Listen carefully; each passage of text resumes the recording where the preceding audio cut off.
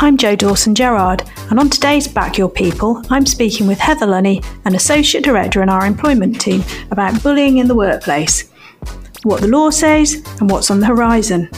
If you like this podcast, please rate and follow, and as ever, thanks very much for listening. Did you know, Heather, that apparently 29% of employees will suffer bullying at some point in the workplace? It doesn't surprise me, that statistic. But apparently only around 53% will actually report it. So today I'd like to talk about what the law says about bullying, what employers should be doing, and what's coming on the horizon. So what is bullying at work, Heather, and what are employers expected to do about it? Well, there's actually no legal definition of bullying. ACAS describe it as unwanted behaviour that's offensive, intimidating, malicious, or insulting, an abuse of power. Bullying might be a one-off incident. It might be behaviour over a period of time. It can happen face-to-face, over social media, in emails. It could happen at work or in other work-related situations.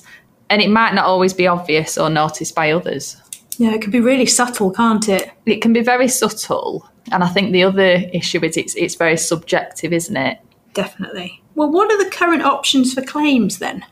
So there's no official legal claim or standalone claim for bullying in the workplace. So what you tend to find is that over a period of time, or if there's been a course of behaviour, an employee is left with the option to resign, and they will then bring a constructive unfair dismissal claim.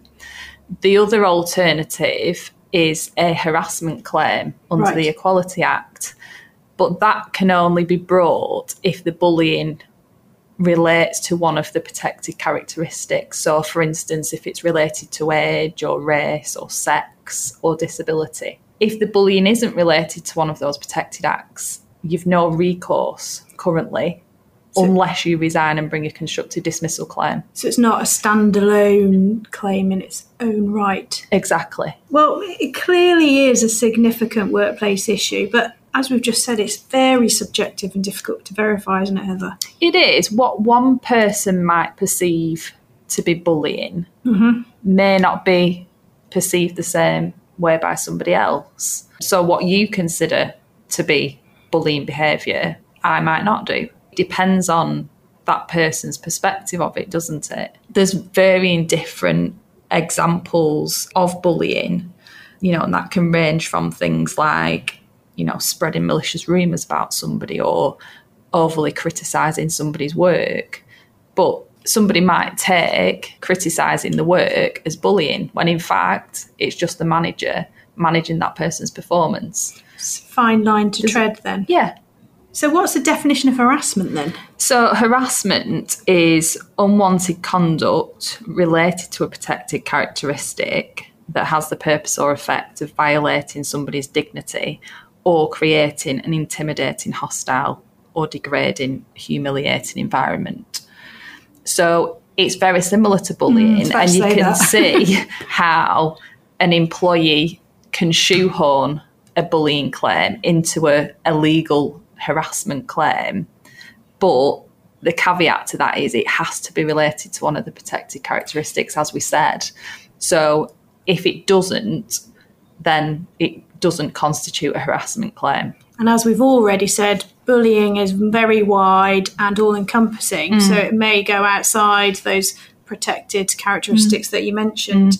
So of the 29% of cases I mentioned before, presumably not all of those will even have been proven at tribunal. I suspect that number is based on people reporting to have been bullied at work rather than it being determined by a court or tribunal that bullying has taken place. And the word reported, again, is interesting because there will be a swathe, no doubt, of potential claims that won't have been reported because some people just don't want the bother. So it could be a bigger problem than we realise. It could, and there'll also be cases where people don't even report it internally at work. Yes. Because, they don't want to cause trouble or they don't want to rock the boat. And does it open them up potentially to more bullying if they've outed the bully?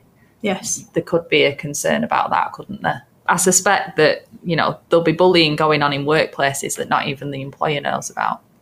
So what's coming up in the future? I've heard about the Bullying Act. That's not its formal title. So the Bullying and Respect at Work bill has been tabled. And basically what that proposes to do is introduce a new legal definition of bullying at work. It will make it mandatory for businesses to set up formal mechanisms for reporting and investigating bullying. It will then follow that tribunals will be able to hear workplace bullying claims as a standalone claim, and the proposal is to introduce a new Respect at Work code that establishes minimum standards for positive and respectful work environments. It's quite significant. It's quite onerous on the employer. It is, yeah. I mean, that is about the level of detail that we've got at the minute. I think potentially setting down a legal definition of bullying might be difficult and be a challenge. Where do they start with that? I suspect it is likely to mirror the definition of harassment, but with the removal of that protected characteristic aspect of it. Yes, that seems logical, doesn't it? It does. And what do we think are the pros and cons of the bill? So I think in terms of the pros, obviously having a definitive definition would be helpful. I think it will provide more protection for employees. It will set out a clear pathway.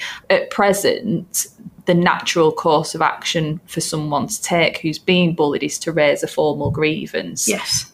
And you would hope that employers take those seriously and they act upon them quickly. What this will do will effectively, I suspect, set out what the mechanism for that sort of reporting and investigation process looks like. Codify it effectively. Yeah, what the government discussed when this was tabled, or the proposal that's been put forward, suggests that it won't only help people at work, but it will also help employers. The HSE reports that there's about 18 million days lost per year due to negative workplace behaviour. That's enormous. So it's enormous, isn't it? So what they're saying is, look, this will lead to significant cost savings for business as well. So that's another pro. Potentially, it may act as a deterrent for poor workplace behaviour. How about the cons? The downside is does it mean yet more red tape for employers? Probably. Although, technically speaking, we should already be dealing with workplace bullying in the appropriate way. Absolutely. In terms of, investigations. If it's founded that, there's some conduct that falls below standards, then that should then be acted upon through training, coaching, the disciplinary process on the more serious end of the scale. There will be a concern that it leads to more red tape. So I think another con or concern would be the impact that this might have on an already overstretched tribunal system.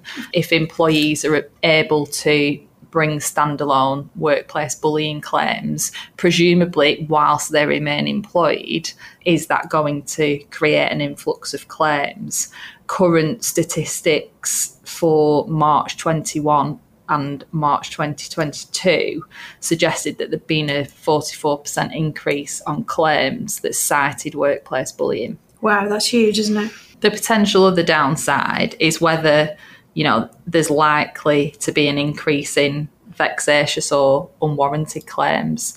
To bring a claim in the tribunal, there's little cost risk to an employee. It doesn't cost them anything to lodge the claim, and it's not automatic that costs follow if the claim is unsuccessful.